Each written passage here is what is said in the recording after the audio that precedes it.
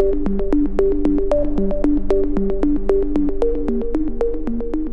can't live without it. Most of us don't get enough of it, and when we don't, we get cranky, less productive, and more prone to health problems. I'm talking about sleep, of course. Hello, and welcome to Speaking of Psychology, a bi-weekly podcast from the American Psychological Association that explores the connections between psychological science and everyday life. I'm your host, Caitlin Luna. Do you remember the last time you woke up during the work week without an alarm clock, when you didn't need caffeine to get going? If you can't, you're certainly not alone. Most of us fall short of the recommended 7 to 8 hours of sleep nightly, and an estimated 50 million to 70 million Americans of all ages and socioeconomic backgrounds suffer from sleep-related problems, according to the American Sleep Apnea Association. Our guest for this episode will give practical tips for getting a good night's sleep and explain how common mental health disorders can interfere with our much-needed shut-eye. Dr. Robin Haight is a clinical psychologist in private practice in Virginia who specializes in treating anxiety, depression, and sleep issues. Welcome, Dr. Haight. Thank you for having me. We're very happy to have you on the show today. Can you explain some of the most common sleep issues you see with clients in your practice? By far, the most common complaint that I hear is that people have trouble falling asleep. That's called sleep initiation. Mm-hmm. And most of the time they're saying that they have racing thoughts or just not being able to shut off their brain. So how do you address that? I mean, how do you shut off your brain when it's just going a million miles an hour? Do you get up? Do you change positions, read a book, turn on the TV, start texting your friends? Well, let's back up maybe 30 minutes before all of this happens, mm-hmm. because a lot of times when I hear people talk about falling asleep, and I always ask about sleep when someone comes in to talk to me about anything. I always ask, how are you sleeping these mm-hmm. days? What I often find out is a lot of people have very poor sleep routines or sleep hygiene, we tend to call it, mm-hmm. Preparing for sleep. Or they may have sort of different kinds of attitudes about sleep, such as thinking that sleep is optional, not integral to mental health or physical health. And so I start to uncover some of these problems that happen even before they get into bed in terms of their attitudes or their sleep hygiene. So what is good sleep hygiene? Well, again, we have to back up at least 30 minutes, preferably an hour before you really want to go to bed or before you want to go to sleep, let's mm-hmm. say. And having a good routine that kind of helps you separate the day from bedtime. Mm-hmm. And that doesn't include watching a scary movie and then turning it off and then expecting to go right to sleep. Yeah, right. That makes sense. Right. Things like that are going to really jazz you up, are going to be overstimulating, things that are going to kind of, maybe having an intense conversation with your partner, with your kids, or things like that. Really, you got to keep that stuff in mind when you think about sleep and, really being protective of your sleep. Mm-hmm. I hear a lot about not using a screen before bed. So, putting your smartphone away, maybe even putting it in another room might be helpful. So do you tell people to really minimize screen time as you approach that hour before you go to sleep?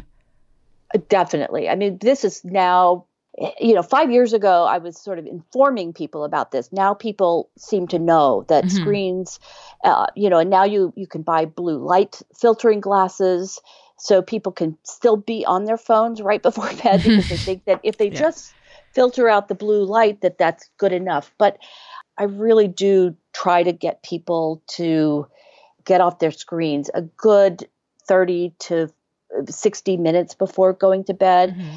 But the problem is a lot of people use their phones for their alarm clock. Right. So it's probably not realistic to say, leave your phone in the kitchen.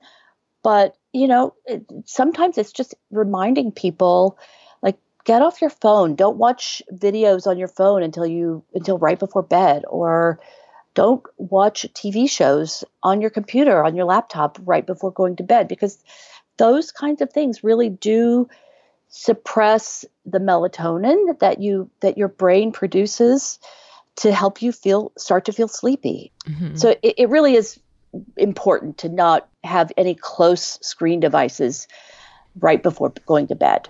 Right. And you said it can be difficult as you, if you do use it for your alarm clock, if it's the only clock in your room, you might be thinking, oh, I have that last text message I need to send before I go to bed. But as much as you can, just try not to have your phone around. Just as much as you can. I mean, I even look at my phone right before I go to bed sometimes, and I think, I know I shouldn't be doing this. It's hard. It's hard. But I want to check out this Instagram feed, Yeah, right. I mean, just like think of things as you're about to go to bed for the night. So you talk about how when you see your clients, no matter what they come in, you ask about sleep. So can you talk about the mental health benefits of sleep? Sleep is still not entirely understood in why we need sleep. I mean, it's been studied for a long, long time, and then the research is ongoing. But what we have seen in some recent research is how sleep helps us build up long-term memories and helps us sort of consolidate our learning during the day, or to process what we've been through during the day. It also helps it build cognitive and emotional reserves.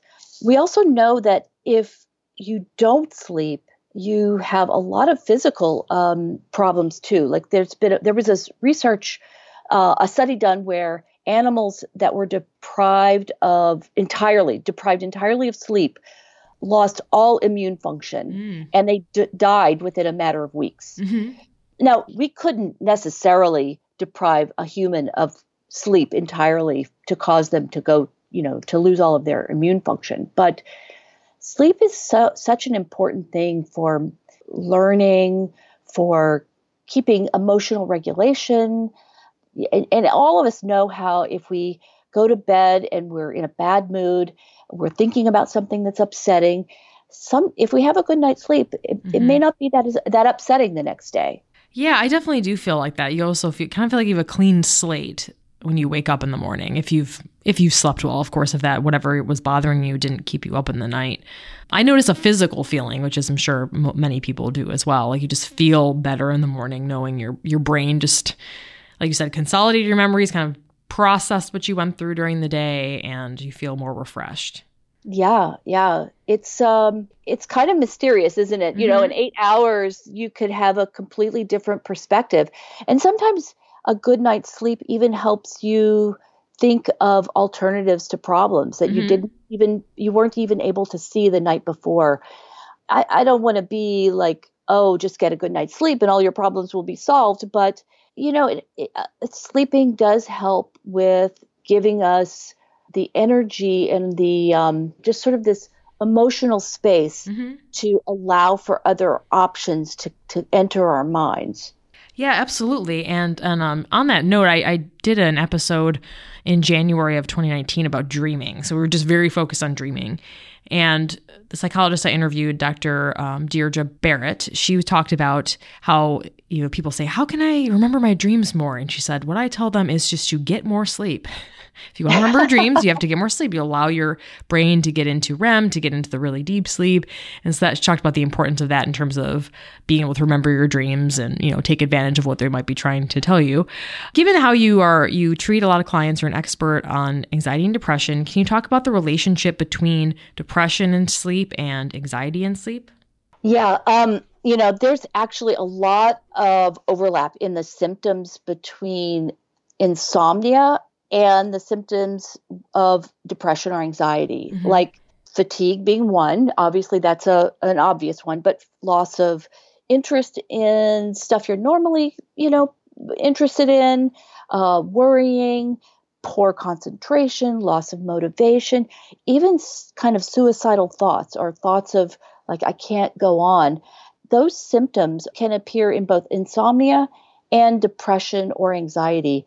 And in fact, 80% of people with depression report problems with sleep.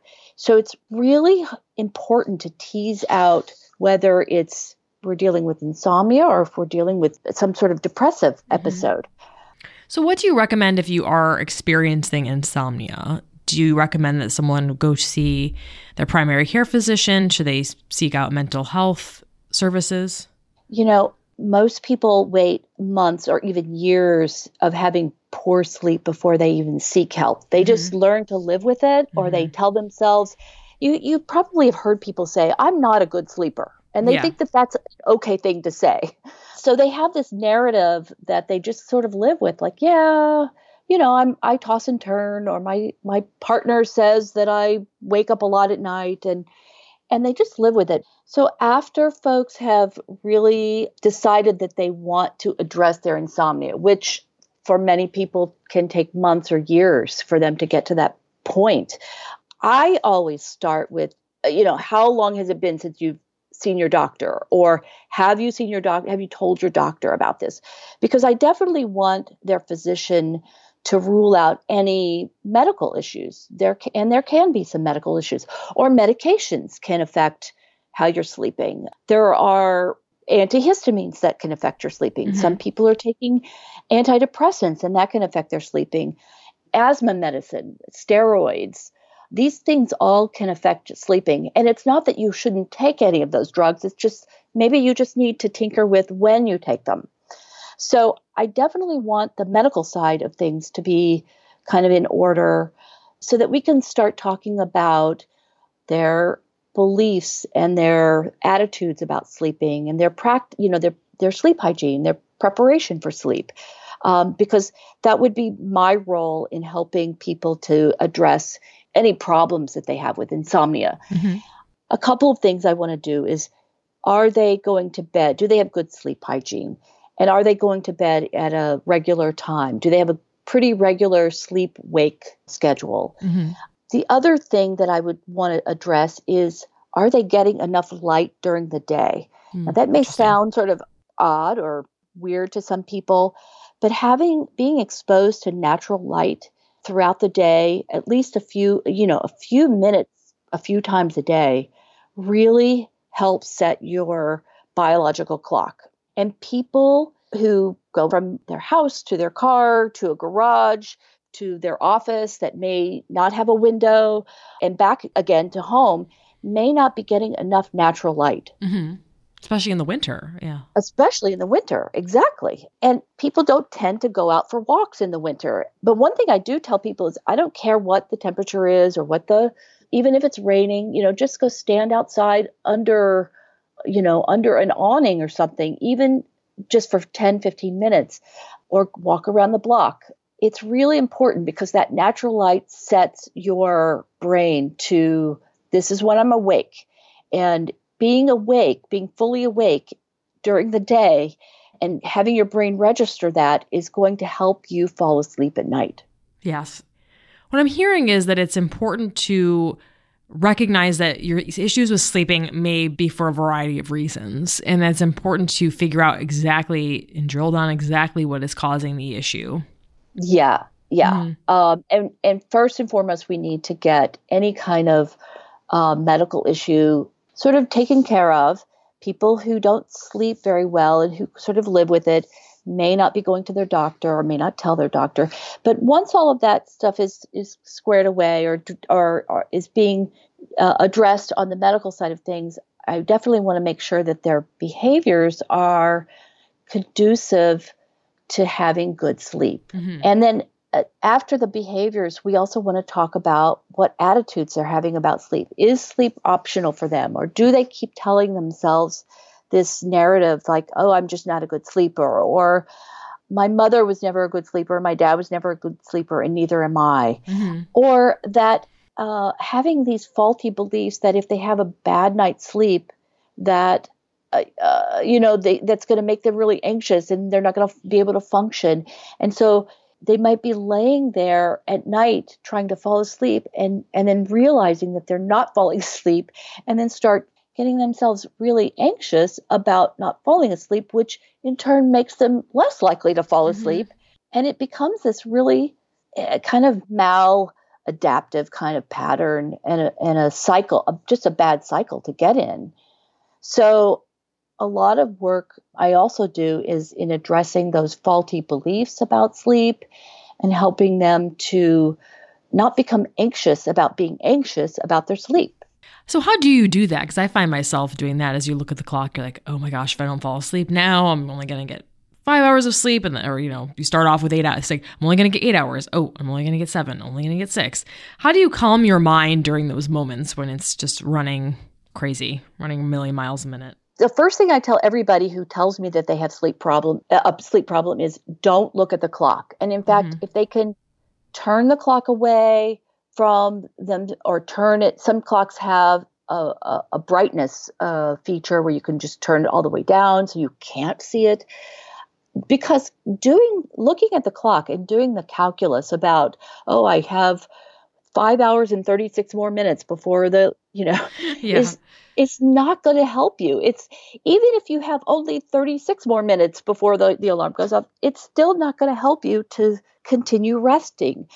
And then a recent piece of news came out just this week or last week about the fitness trackers that people sleep with that monitor how much they're sleeping and so on. I don't wear one of them, so I don't know exactly what they monitor. That actually those sleep tracker functions have become a source of stress for some people. Really? Yeah. And so any of this sort of monitoring, I think, actually is counterproductive for a lot of people to getting restful sleep, or I should say from getting non-anxious kinds of sleep. Anything we do to increase our anxiety about sleeping is not going to help you be sleepy. So not turning not looking at the clock. Are there other things you could do? Like what other relaxing things can you do to calm your mind that don't involve something that would stimulate you, like looking at a screen? Yeah. Well, doing things like reading before bed, as long as you're not reading something too scary or too upsetting, and that's something that people do that I think really is very helpful. Even if they just read for 10 minutes, look at a magazine, read a novel. Some people do like puzzles in bed, like little Sudoku puzzles or sort of like mildly stimulating, but not too taxing kinds of thing. Maybe even crossword puzzles for some people could be relaxing. Really, the important thing is to have a pretty regular schedule, which I think is hard for a lot of people. Especially if you have kind of an erratic work schedule. Some people have work shifts and then they have to shift back on the weekends. So it is a hard thing to do, but that's when using light therapy can reset your schedule.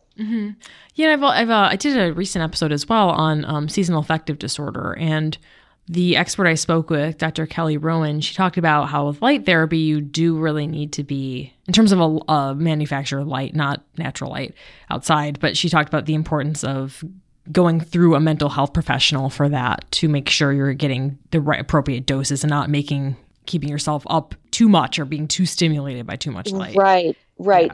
Yeah, it is important to, and I'm guessing she covered this on that episode, that you use those light devices at the appropriate time of day, that you don't use them too late in the day, unless you're really trying to shift your sleep schedule.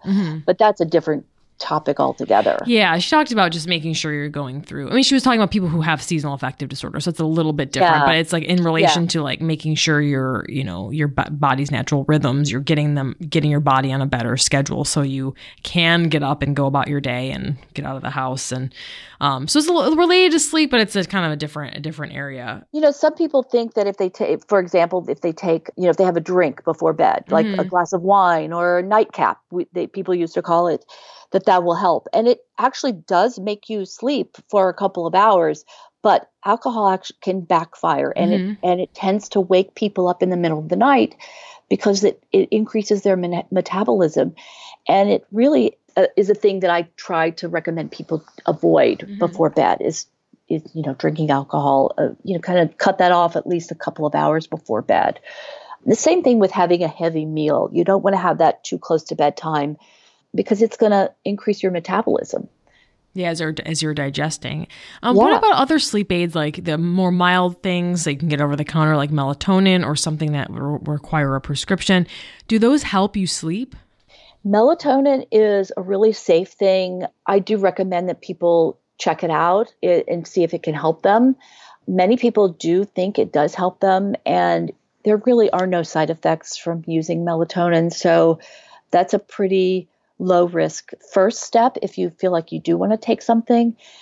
A lot of the prescription medications, the hypnotics or the benzodiazepines that you can get from your physician can have, I think that they're really useful for short-term use and monitored use.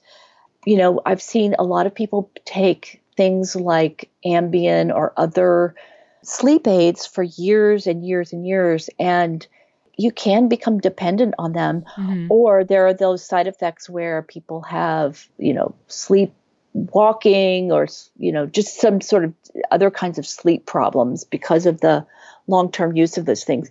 But I think that doctors generally say that using a prescription sleep aid is sometimes really important if you're going through some stressful periods in your life, or if you have certain medical issues that are interfering with your sleep, as long as you're just not becoming dependent on it for a long, long time. Mm-hmm.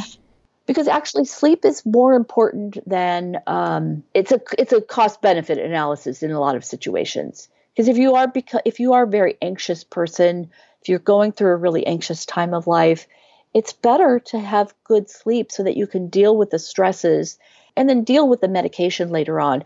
But that's not something I can prescribe, so I don't get into the prescription medications very deeply with my clients. I try to focus on the more holistic, the sort of cognitive attitudes that they have about sleep, making sure that they value sleep, making sure they don't become anxious about losing sleep, making sure that they do other healthy behaviors that will promote sleep, like exercise.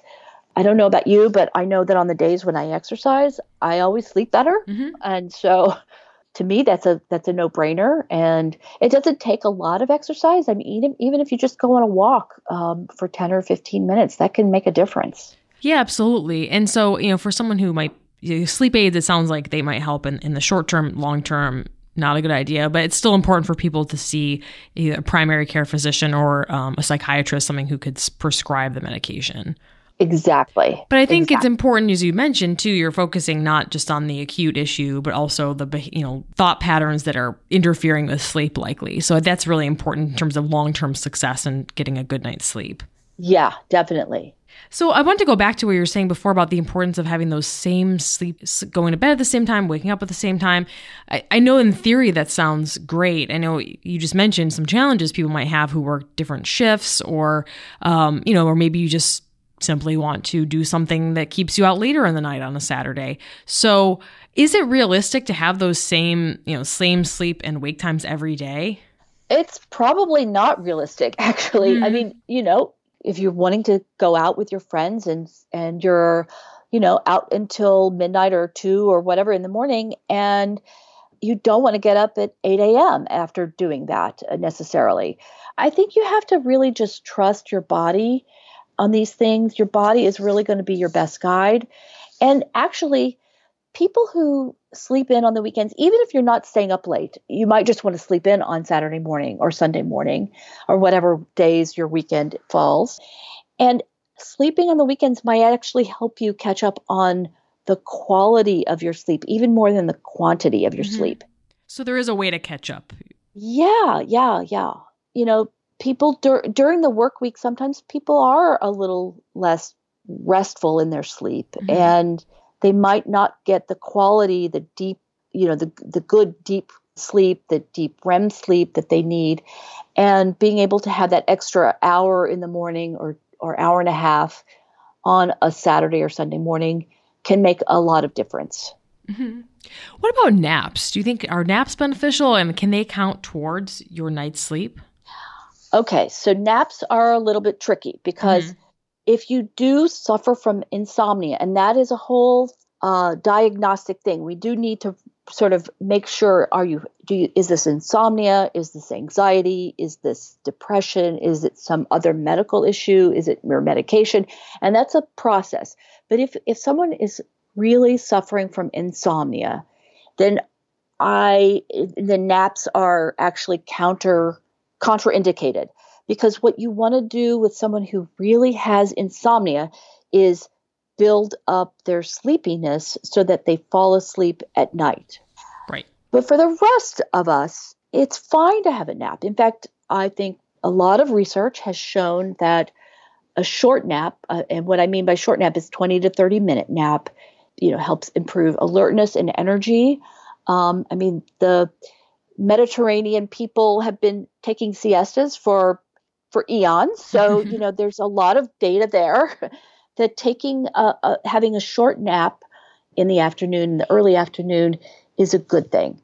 I would say avoiding long naps, and some people do, if they lie down for a nap, it ends up being a 2-hour nap. That's actually not a good thing either, because for some people, that's when your day starts over from when you wake up from that nap. And then that's going to push your bedtime later. And then you're going to not maybe have good sleep that night. And that can start a bad cycle if you have a very long nap. But short naps are very good. Yeah, I definitely, I've worked some shifts before where I worked an early morning shift. And at first I just could not figure out a good sleeping schedule. So I would take a nap in the afternoon and then have a hard time sleeping at night. It was kind of a vicious cycle until eventually I said, okay, no naps except for Fridays, because I worked on that shift Monday through Friday. So what I would do is come home and just stay awake, especially Mondays were hard because it was coming off a weekend, and then just go to bed at like 7:30 p.m. And that seemed to work. And then I was able to sleep. Yeah. Exactly. But it is hard because it was very challenging to stay awake some of those days. I just wanted to take a nap. But then when I would do that, it would throw my body off completely. Yeah, it can. I mean, it starts your day from zero. It's as though that's when you woke up. Yeah. But a short nap, I mean, there's been a lot of research and a lot of talk about this in recent years. And I do tell my clients, like, can you just take like a 20-minute nap in the middle of the day? Power nap. That's awesome. Yeah, that always helps me a little bit, just to kind of like, I'll actually fall asleep maybe for 5 minutes or something, and I wake up and I usually feel a lot better. So power naps, I know not everyone can do them, but if you can, it's helpful. Yeah. So there are times in your life when sleeping well is likely going to be a challenge. And we touched on a little bit of a few of those, like, during a stressful time in your life, maybe a job loss, a death of a parent, or with a new baby. And that's something I'm currently in right now. And so it's pretty much unavoidable that sleep is going to be a challenge on a regular basis. So what can you do to sleep well during these life change times? How can you get the best sleep possible given these extenuating circumstances? Yeah. I mean, who hasn't had that period of time, exactly what you're describing, having a baby or dealing with some stressful life situation? And it is going to affect your sleep. And so we have to be able to adapt to this new stressor in our lives. And, adapting to stress is called resilience. So we have to really be able to build up our resilience to deal with those periods. And one of the things several things help build resilience, and that's communication. So you want to really communicate what you're needing. If you're not getting enough sleep and you're having, especially like with a new baby, maybe you take turns waking at night, take turns kind of dealing with the stressful situation. You have to really set good boundaries. Like if it's something really stressful, again, this is like, don't answer stressful emails right before going to bed. Don't have a stressful conversation right before going to bed. So you set boundaries around that to the extent that you can. And really looking for opportunities when you can get some sleep. Like we talked about naps. If you need a nap, take a nap. Your body can be a guide for that. And also just setting realistic expectations. This just may not be, you may just be walking around a little bit more tired for a little while. And to not take it another, 3 or 4 or 10 steps forward and saying, making yourself anxious and upset about that. It might just be, this is the way it is for now. And it's not going to be, forever. It's just for now. So really setting a boundary around even the anxiety, around the attitudes about losing sleep. But really making sure if you can get sleep, that you do get sleep, instead of answering emails or cleaning the bathroom or Yeah, doing absolutely. other, or like checking your social media feed. If your baby's asleep, the doctors always say, take a nap then. Right. So just being aware that, perhaps this is a time in your life where sleep needs to take precedent over other things. At the same time, you might need to just realize that it might be in short supply, occasionally. But just, I think having that mentality might be helpful in terms of calming your anxiety instead of going to the extreme, catastrophizing, saying, I'm never going to sleep again. Exactly. Because that's, and that would probably set you up for a vicious cycle. So, Yeah. yeah, that's a good way of looking at it. Just saying this isn't forever. This is the time period right now. I'm going to make sleep a priority over other things, and here's how I'm going to do it is helpful. Yeah. And talk to the people in your life about what you need and try to negotiate how to get a little bit more sleep if that's what it is. So if you do work an overnight shift or some kind of shift work that involves you being up, the graveyard shift as it's often called, how can you get the optimal amount of sleep when you're in that situation? That is always going to be a challenge. And I have actually worked with a few people over the years who've had that kind of, not just the graveyard shift, but the shifts that rotate are the worst. Yeah. So, like it'd be one thing if you worked every day from 11 p.m. to 7 a.m. or something, then you could adjust your lifestyle around that. But if you're doing that for 3 weeks and then doing another shift for the next 3 weeks and so on, that has been shown to have severe health consequences. But even more, the psychological consequences of that kind of thing are things that we've just been talking about, like depression, anxiety, even dark thoughts, because you just feel bad all the time. But if that's your life, and you can't do anything about it, how can you adapt to that? Well, again, we're going to, this is a stressful situation. So you're going to listen to your body even more than you may think you should. Take opportunities to rest or to have naps when you can. Light therapy, if you really need to shift back and forth, like let's say you have children and you need to kind of adapt to their schedule on the weekends, but they go back to your work schedule. That might mean that on the weekends, when you don't want to be awake, you might need to be sort of mindful of being in bright light, sort of maybe even shifting your eating schedule so that your metabolism kind of shifts a little bit too. And then a nap, if you have to be awake at a time when you would normally be asleep, I think like you did, you take a nap and then you can go on with the next half of your day if you need to be awake. It seems like a theme that we've discussed is really making sleep a priority and making it more of an integral part of your everyday life, no matter what situation you're in. Absolutely. Sleep is not optional. Sleep is not a luxury. Sleep is a necessity. And yet a lot of people live for years and years with just getting 5 or 6 hours of sleep, and they get used to it and think that that's normal until it really doesn't feel normal at all.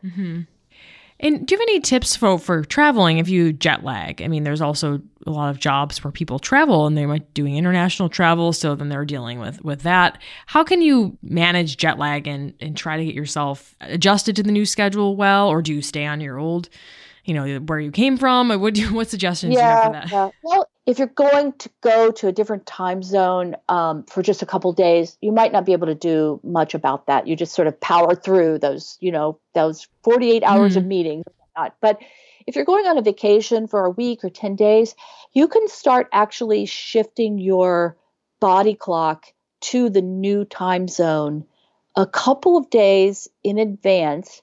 And it's going to be hard, but that might mean forcing yourself to wake up at 5 a.m. instead of 7 a.m. If you can do that, you can really improve your chances of having a smoother or having less jet lag and a smoother transition to the new time zone. I think they say it's easier to fly west than to fly east because you can always stay up later. Yeah. And, people can tend to be able to stay up later more easily than to wake up earlier. But let's say you are planning to fly east 5, 6, 7 time zones. If you can force yourself to wake up earlier, an hour or two, like a week leading into the trip, you'll really help yourself.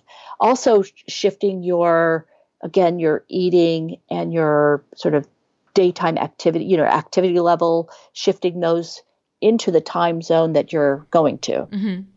Yeah, another suggestion I think that's worked for me is just sort of managing it and just maybe trying to keep yourself up to the nighttime wherever you're going and then just sleeping a long time. It's hard though. It's really hard. It's hard. Yeah. It's much easier to say how to do it than it is to do it. I mean, it's just, you can't force yourself to go to bed at 8 p.m. if you're used to going to bed at 11 p.m. It's hard to do that. Mm-hmm. Yeah, exactly. So sort of like, either try to maybe even adjust a little bit before or just wait till you're there and then just force yourself to stay up for a while. Your first day and on your vacation might be a little challenging, but then hopefully you can get a good night's sleep. So you've offered some really great tips about sleep. And to sum this all up, it's that sleep is not optional. I like how you said that because I think you said a lot of people most of us usually don't skimp on eating and doing other things, but like we do on sleep. But as you've said, sleep is a necessity. It's not optional. And we need to make that more of a primary part of our everyday life. Yeah, absolutely. I mean, it's flu season. Sleep helps you with your immune system. Mm-hmm. It's not that it just feels bad when you're sleepy. It makes you sick and it gives you less energy to deal with the stresses of life and gives you less emotional ability to regulate your emotions and to think clearly and to concentrate. There's just a whole host of things. Mm-hmm. Yeah, absolutely. Thank you so much for your time, Dr. Haight. Really appreciate it. It was my pleasure. If you have any comments or ideas to share, send us an email to speakingofpsychology@apa.org. That's speakingofpsychology, all one word, .org. And also please consider giving us a rating in iTunes. You can find previous episodes of Speaking of Psychology on Apple, Stitcher, Spotify, or wherever you get your podcasts. You can also go to our website, speakingofpsychology.org. I'm Caitlin Luna with the American Psychological Association. Thanks for listening.